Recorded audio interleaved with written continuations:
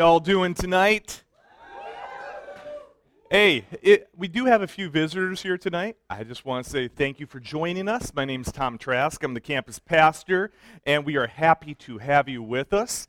Some of our normal students are kind of weirded out a little bit because they're like, we sing 4 songs every single week.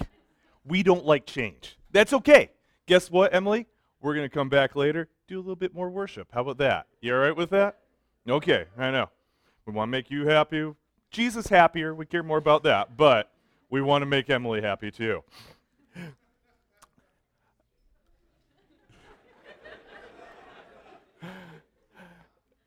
So, let's go ahead and get into it tonight so we can get back to doing a little bit of praise and worship. We're currently in a series called Mary, Did You Know?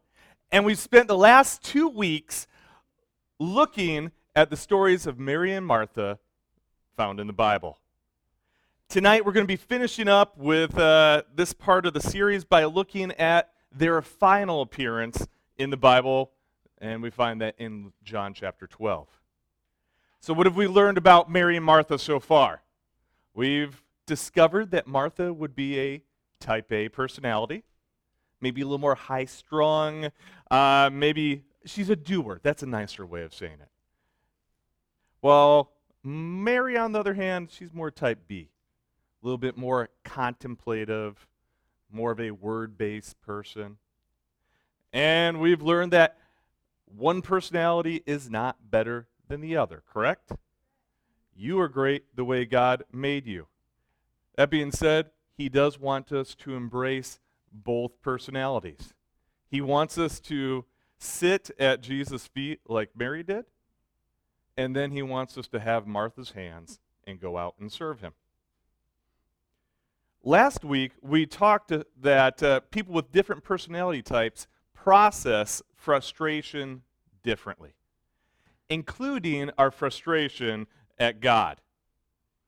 We get frustrated with God when we don't get what we want, we don't get it how we want it, and we don't get what we want when we want it. For a type A personality, like Martha, we saw her frustration came out of an issue of trust. How can I trust you, God, when you didn't bother to show up when I needed you the most? And even though she didn't understand, even though she was incorrect of what was going on, Jesus wanted to speak to her in that moment of frustration. And so Jesus went and He helped build up her trust. You don't understand what is going on, Martha. Your eyes are on the troubles. I'm asking you to turn your sight back to me. For someone like Mary, when she feels like the Lord was quiet or late, it wasn't so much an issue of trust. It was more about feeling like He didn't care for her. And so to combat that lie, Jesus gives Mary what we call the present of His presence. As we know, Jesus is God. He could have healed Lazarus from anywhere. He didn't have to go to Bethany, but He went to her to be with her in her suffering. And it wasn't only about Jesus being physically present in her suffering, He was also emotionally present. Even though He is the Son of God, even though He knows what's going to happen, even though He knows He's going to call her brother out of that tomb, He still weeps and mourns with her. Compassion is an emotional response of God's love to those who are hurting. All this was a precursor to Jesus performing one of the greatest miracles of all time in the Bible, bringing the dead back to life. And we've seen Mary and Martha's progress, we've seen their growth, and that brings us to the final story tonight, found in John chapter 12. This story takes place about 6 days before the Passover celebration, aka when Jesus is going to die. After Lazarus' resurrection, Jesus and his disciples go to a small village called Ephraim, near what the Bible says is the wilderness. Basically, anytime you see the wilderness in the Bible, we're talking a very rural place. Lonely, quiet. He went there to prepare himself for the ultimate sacrifice he was going to make. To get alone with the Father and spend time with him. Anytime we see Jesus about to enter into an intense time of ministry or even a life change, Jesus goes to the wilderness to be alone with God. And we see this concept bookends Jesus' ministry. At the very beginning of his ministry, Jesus goes into the wilderness to prepare for what was to come and for the 3.5 years of service. And now we see it again at the end of his life. Just a nugget that I think you guys should know. Want should never override wisdom. Want should never override wisdom, even wanting to do something for the Lord. Arthur, you're in the Air Force, correct? Outstanding. Thank you for your service, by the way. Yes.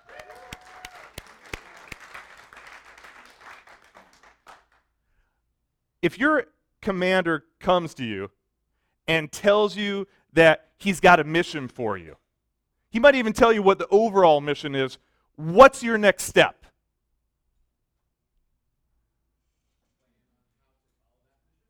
Yes. You don't just go hop in a plane. You don't just go take off and fly around a bit. You go to a meeting. You listen to the commander lay out details for you. And then you go to execute the mission. The smartest thing we can do is to spend time with the Father when we face major transitions in our life. Jesus exemplified that through both his ministry and his life. He didn't move until he gets the full story from the Father. Once the mission started, Jesus was very much Spirit-led. He would listen to the Spirit's guidance, but he first would stop, get the plan from God, and then he would let the Spirit lead him. If you want to be the most productive, if you want the most peace, if you want the most guidance and wisdom in your life, then take extra time with God, especially at transition points in your life. You see, the biggest moves necessitates time with a big God. And too many Christians were forever spazzing out, just honestly. Y'all, I love working with this age group. You got a lot of energy. You don't always have the most focus. I want to do something for God. I want to do something for God. Slow down. Listen, and then use that energy to do what you're asking and what he's asking you to do. And so let's go ahead and turn to chapter 12. If you don't have your Bibles, as always, we have it on the screen, right? Hey, we do tonight. Okay. And I'm going to go ahead and read through these really quick, and then we'll dive right in. 6 days before Passover celebration began, Jesus arrives in Bethany, the home of Lazarus, the man he raised from the dead. A dinner was prepared in Jesus' honor. Martha served, and Lazarus was among those who ate with him. Then Mary took a 12-ounce jar of expensive perfume made from the essence of nard, and she anointed Jesus' feet with it, wiping his feet with her hair. The house was filled with the fragrance. But Judas Iscariot, the disciple who would soon betray him, said, "That perfume was worth a year's wages. It should have been sold and the money given to the poor." Not that he cared for the poor, he was a thief, and since he was in charge of the disciples' money, he often stole some for himself. Jesus replied, "Leave her alone. She did this in preparation for my burial. You will always have the poor among you, but you will not always have me." When all the people heard of Jesus' arrival, they flocked to see him and also to see Lazarus, the man Jesus raised from the dead. Then the leading priests decided to kill Lazarus too, for it was because of him that many people had deserted them and believed in Jesus.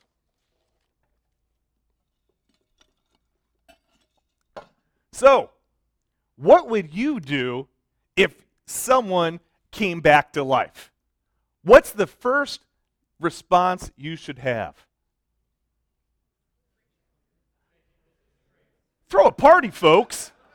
If one of your friends or a family member came back from the dead, you had stuck him in the ground, all of a sudden he pops up and he's not a zombie, you all should be celebrating what God has done. I don't know what kind of cake you get for that occasion. Funfetti, maybe angel food cake, I'm not sure. Yeah. Okay.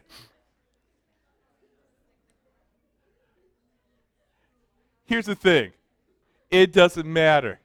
Either way, you need to have a celebration because something big just happened. Students, anytime Jesus performs a miracle in our lives, we need to have a time of celebration. Too often, Jesus will do something awesome for us, and then we will say, "Hey, thanks, Jesus," and then we move on to the next thing. Jesus deserves more than a quick thank you in passing. Jesus deserves the recognition. Jesus deserves a party. And the cool thing is that the party is also for us too. Lazarus wasn't just another guy there. He wasn't just one of the people in the village. He was a guest of honor. And we get to share in the celebration when Jesus does a miracle in us, through us, or for us. You see, we're blessed. We are a part of that miracle. And that's where we find Lazarus. He's sitting at the table hanging out with Jesus. Man, I don't know about you guys, but I wish I could have heard that conversation. Jesus. Heaven was not what I expected at all. It was so much better. I was only there for a few days and I want to go back. There's so much you could explain to me. But that was for another time.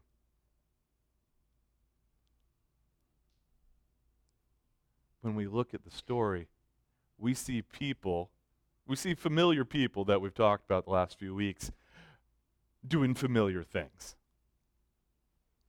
A dinner is prepared in Jesus' honor. What do we find Martha doing?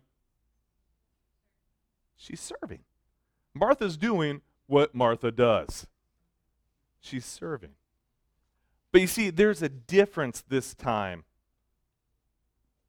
She did her job, and she didn't complain about Mary.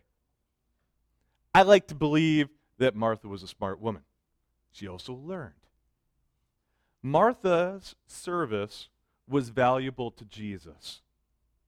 But it seems she also might have learned that what others do for Jesus is just as valuable.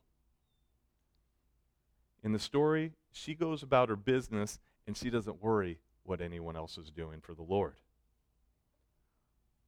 We've said it several times. I want you to hear it one more time. Discipleship isn't about making someone into you. It's about making someone more like Jesus. We all have a different role within the body of Christ. And everyone has their own part. None are better or worse, and all are necessary to make the whole function properly. Embrace who you are. Where do we find Mary in this story? Where? Literally, where do we find Mary? Thank you. At Jesus' feet. It's fun as you study these stories. In all three Mary and Martha stories, we find Mary at the same place in each story, at the feet of Jesus. In Luke chapter 10, Mary is welcoming Jesus into her home. You see, Martha had her own way of welcoming Jesus through the service, through making him dinner, trying to take care of him. She welcomed Jesus into her home by being with him, by being near him, being at his feet and listening to him. In John chapter 11, we see Mary at Jesus' feet weeping. She is grieving in the presence of someone that understands her pain, because that's where she knows she needs to be. And then finally, in John chapter 12, we find Mary at Jesus' feet worshiping him. Mary's in the right place at the right time every time. Then Mary took a 12-ounce jar of expensive perfume made from the essence of nard, and she anointed Jesus' feet with it, wiping his feet with her hair. The house was filled with the fragrance. Nard, if you care, is a rare, expensive ointment from India. It's not like today where you can hop on Amazon and have anything just shipped to your house. It was something different. See, for that reason, it made it expensive. Later on in the story, we learn that that little jar basically is worth a year's wages. So for some of you, that's like, will be $50,000, $60,000. Teachers, sorry, that's 30 for you. But, wah, truth. All right. Either way, a year's worth of wages. So that gift was an expensive gift. It was an extravagant gift. You need to understand, not everyone had this jar of nard. This was one of those things that only rich people would have, or you literally save up your whole life to buy it, and basically you would use it as your retirement fund. And so it was a very extravagant gift to Jesus. It was an exotic gift. Like I said, it's from India. You don't run down to the local, market or, break time to buy the stuff. And this gift was also an extraordinary gift because she completely poured it out on him. I love it. I love this idea because she didn't cheap Jesus out, okay? She didn't just take a little bit, put it on him, here you go, that's enough. Nah. She didn't hold anything back for him. Those words also describe Mary's worship. Expensive, extravagant, exotic, extraordinary. I want to give you our definition of worship for tonight. Worship is an expression of appreciation that comes out of an overflowing of love for God. Worship is an expression of appreciation that comes out of an overflowing love for God. Just going to be honest with you. Worship is more than singing songs, folks. Even though that's a big part of what we do, and it's important enough that to follow up this sermon next week, I've actually asked the worship team to go ahead and do the worship experience. It's going to be good. It is a part of our worship. but it shouldn't be limited to that. And actually, our praise, the songs that we sing, are pretty hypocritical when we stand here and we sing about how much we love Jesus, but we then never put our love into action. Mary didn't talk Jesus to death. She expressed her love through her actions. You and I are each called to live a life of worship. In Romans 12:1 says, "Give your bodies to God because of all that He has done for you. Let them be a living sacrifice, the kind that He will find acceptable. This is truly the way to worship Him." That's what we see Mary doing. The story is also told in Matthew and Mark, and there, in Matthew and Mark, it focuses on the fact that Mary anointed Jesus' head. But John focuses on his feet for a different reason. Mary would have poured out so much of that perfume on Jesus that it would have just poured down from his head, all down his body, onto his feet. And it was customary for servants to wash the guests' feet that came to different parties, that came to celebrations, and then they would dry them with a towel. Mary's use of her hair as a towel goes far beyond the service of a slave. It was done in humility, and it also emphasized her extreme submission to Jesus. Without getting a ton of detail, let's just go with, in Jewish culture, a woman's hair was very, very, very important. There are some girls here. Your hair is very, very important to you. Julie, how many times a night do you brush your hair? Yes, yeah. I used to mess with Julie. I'm like, what do you do, the whole 100 brushes thing? Only 50, Tom. It's nothing that much.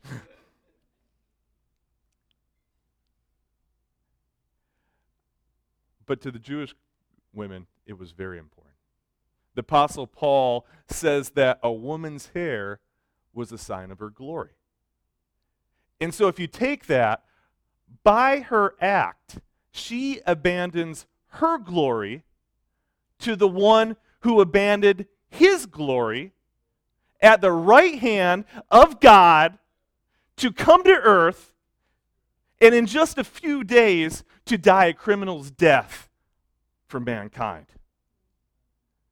Her worship was based in and flowed out of a love for Jesus. And her act of humility reflected the humble act that Jesus himself was about to do. Jesus only expects us to do what he did. That means that we need to live our lives as a living sacrifice of love to the Lord. Verse 3 goes on to say, the house was filled with the fragrance. If you got a halfway decent imagination, you can imagine this. I bet it smelled beautiful. That aroma, that perfume permeated everything and everyone in that house, and probably would have lasted for days. As Christians, that's what our worship should do to the world around us.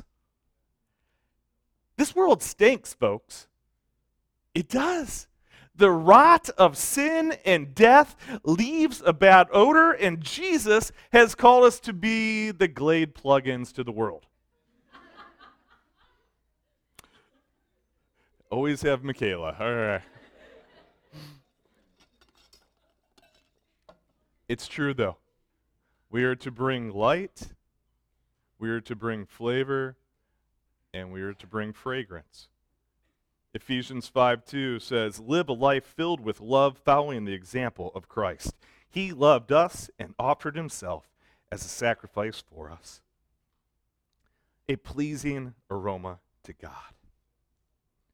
So let me ask you guys a question tonight. Does the fragrance of your worship fill the house? Does the fragrance of your worship continually make the house smell good? Or is it a cheap perfume that wears off quickly and is quickly forgotten?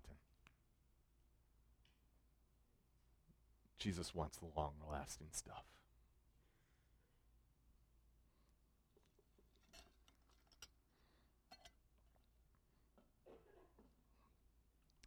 As we go on in the story, Judas, the disciple who would betray Jesus in just a few days, watches Mary from a distance as she gives this beautiful gift of worship to Jesus. And instead of being impressed by her gift, or maybe even convicted by Mary's sacrifice, he's critical of her. That perfume was worth a year's wages. It should have been sold and the money given to the poor. And this opinion wasn't just limited to Judas. In Matthew and Mark, it says that the disciples were indignant. They were angry at Mary when they saw this. What a waste! That is broken. That was useless. Students, there is a difference between criticism and critiquing, just so you know. Criticism is the act of pointing out the perceived shortcomings of a person or their work, and they don't care about a person's success. Is this on the screen behind me? Is that what? Okay.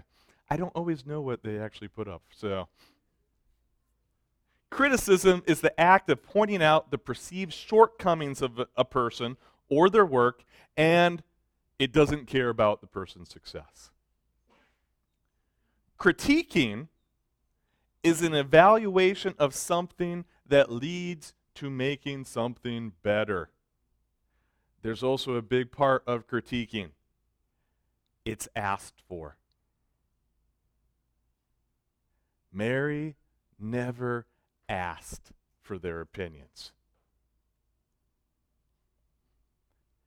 And the thing is, criticism often covers up a person's true intentions. Not that he cared for the poor, he was a thief. And since he was in charge of the disciples' money, he often stole some for himself.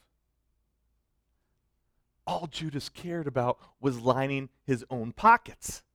He wanted it sold for his benefit, not for the benefit of the poor, and definitely not for the benefit of the Lord. Every single month we have a leadership meeting. And at every single leadership meeting, we critique the past month's event.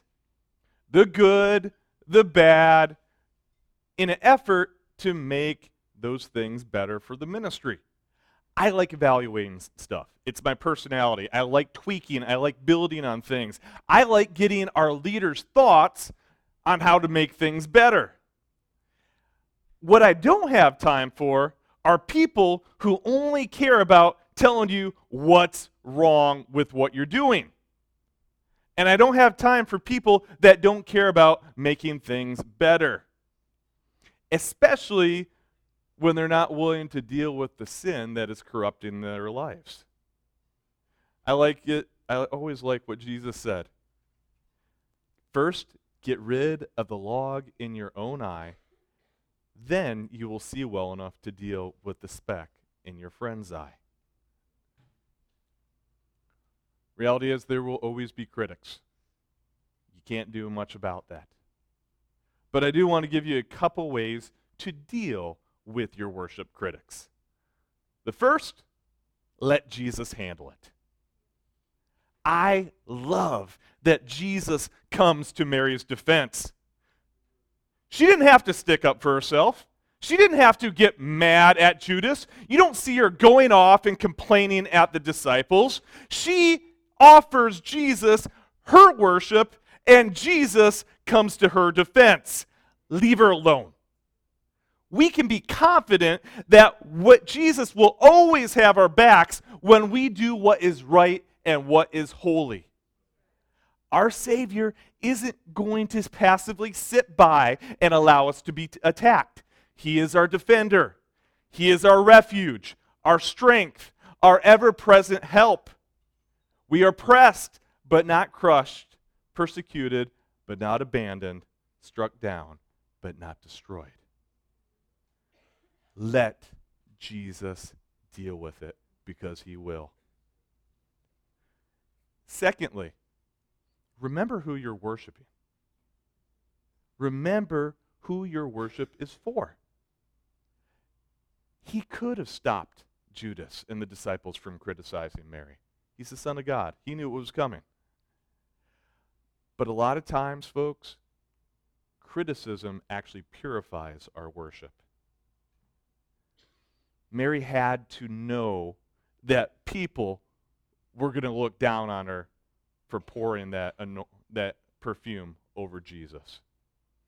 She had to have known that people were going to think that she was stupid for wasting that kind of money. She probably even wondered if Jesus would even like it. And you know what? Any of those things could have potentially stopped her from giving her sacrifice of worship to the Lord, but it didn't. She still went through with her sacrifice. And as we see, the Lord was pleased. If you ever question if Jesus is going to be happy with your sacrifice, you just got to ask yourself one question. Is it the best? Not, is it Julie's best or Tyler's best? Is it my best? If what you are giving to Jesus is the best of what you have, he's going to be pleased. Throughout the Old Testament, whenever someone was going to give a sacrifice to the Lord, it always had to be the best. A perfect, unblemished animal. The first fruits of the harvest. Students, God doesn't want your leftovers. He doesn't want your broken down, junky stuff. He wants the best of what we can give him. And the day that you think, God will just, he'll be happy with what I give him, that's not worship anymore. And just keep it, because he won't want it anyways. In Samuel chapter 6, King David brings the ark back to Jerusalem. He was excited to have the physical representation of God coming home to his people. The word says that he only moved the ark 6 steps before he stopped and sacrificed a bull and a calf. The Bible then goes on to tell us that David danced before the Lord with all his might and shouted with joy. Michal, David's wife, sees him dancing in the streets as he enters the city, and she was filled with contempt. Critics will always be filled at contempt for our worship. There is a jealousy. There is an arrogance that critics have because they think they know everything. They think they have it figured out. They also don't like it because they're unwilling to give their best to Jesus. And they don't want anyone else to either. It doesn't matter what the critics think. It doesn't matter what other people think. It doesn't matter what the people sitting next to you think. The only opinion that matters is the Lord's. David tells her, I didn't do it for you. The Lord chose me. He appointed me leader of Israel. So I celebrate. He celebrated this miracle that a shepherd could become king. And I am willing to look even more foolish than this, even humiliated in my own eyes. Mary wasn't concerned with what the disciples thought when she poured out that lavish gift of oil on Jesus. She didn't care what they thought when she used her hair as a towel.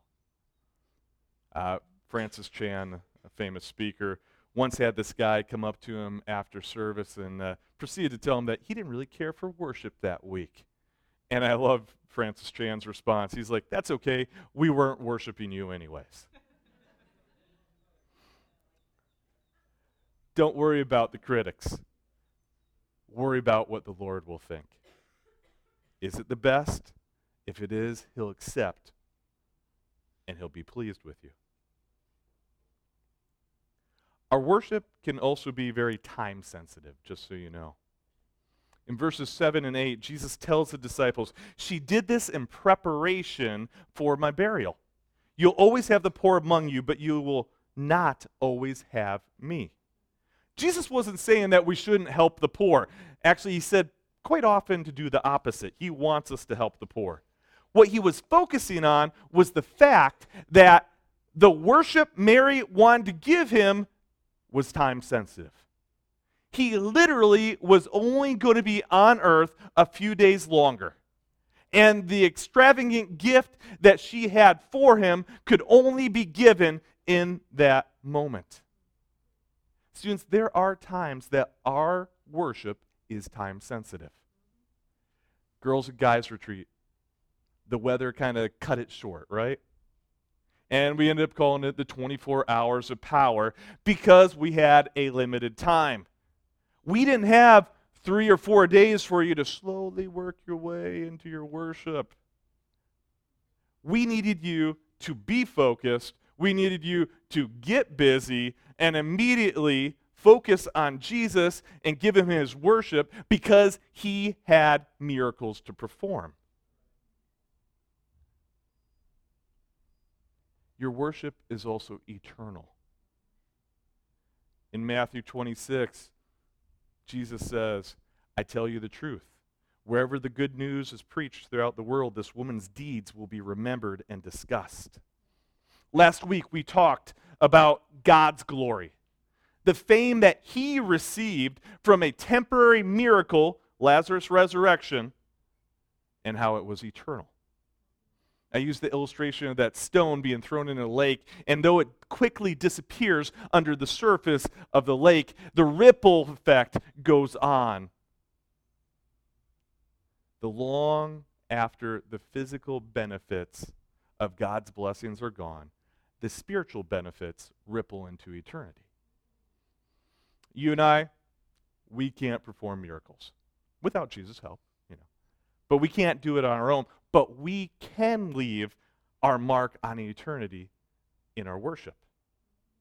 You see, Mary's gift was tied to the salvation of humanity. Sometimes I think we discount the importance of our worship and what we are giving to God. I don't feel like it today. You don't know. Mary didn't know what was going to happen. She was just a grateful disciple wanting to say thank you to someone who changed her life. But you see, that worship prepared the way for Jesus' miracle.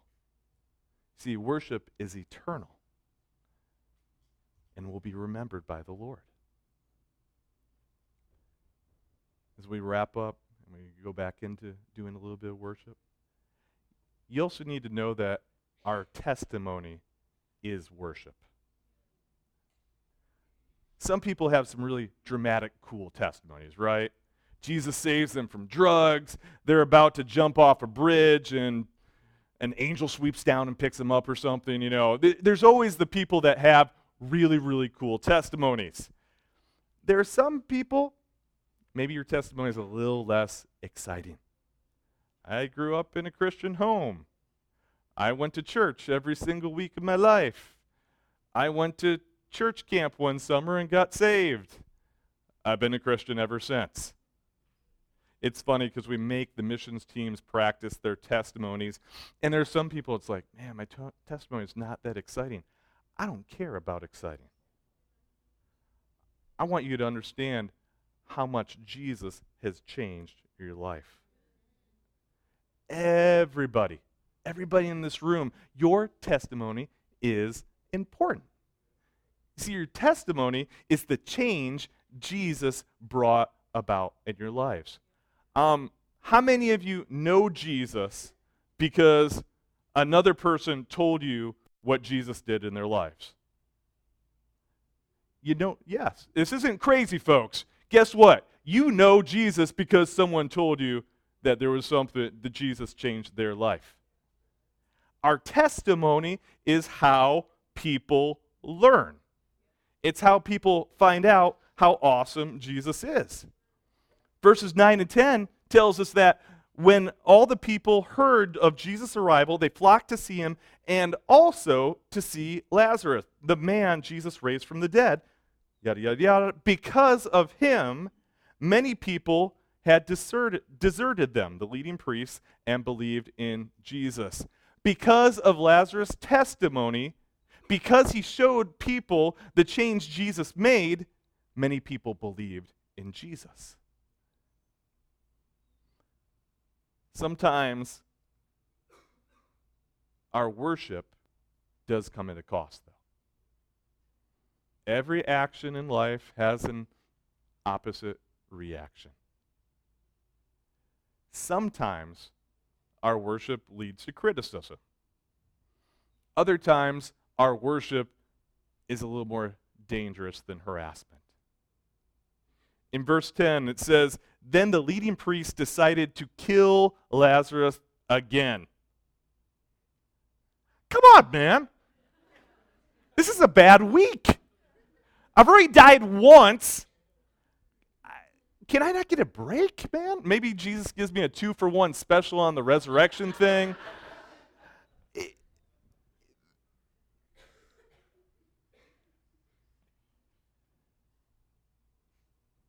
Spiritually, folks, we are brought back to life to die again for Jesus. Later on this chapter, Jesus says, "I tell you the truth. Unless a kernel of wheat is planted in the soil and dies, it remains alone. But its death will produce many new kernels, a plentiful harvest of new lives. Those who love their life in this world will lose it. Those who care nothing for their life in this world will keep it for eternity. Anyone who wants to serve me must follow me, because my servants must be where I am, and the Father will honor anyone who serves me." Did the priests want to kill him because he was lying? Nope. They wanted to kill him because Lazarus was telling the truth. You see, the world will always wage war against the truth because, as Jesus said, the truth will set you free. The truth of Jesus Christ is the single most powerful truth in the world. And guess what? Satan doesn't want you to be free. And he will use everything in his arsenal to stop us from being free. Jesus paid a price. And to follow him, you and I need to pay a price.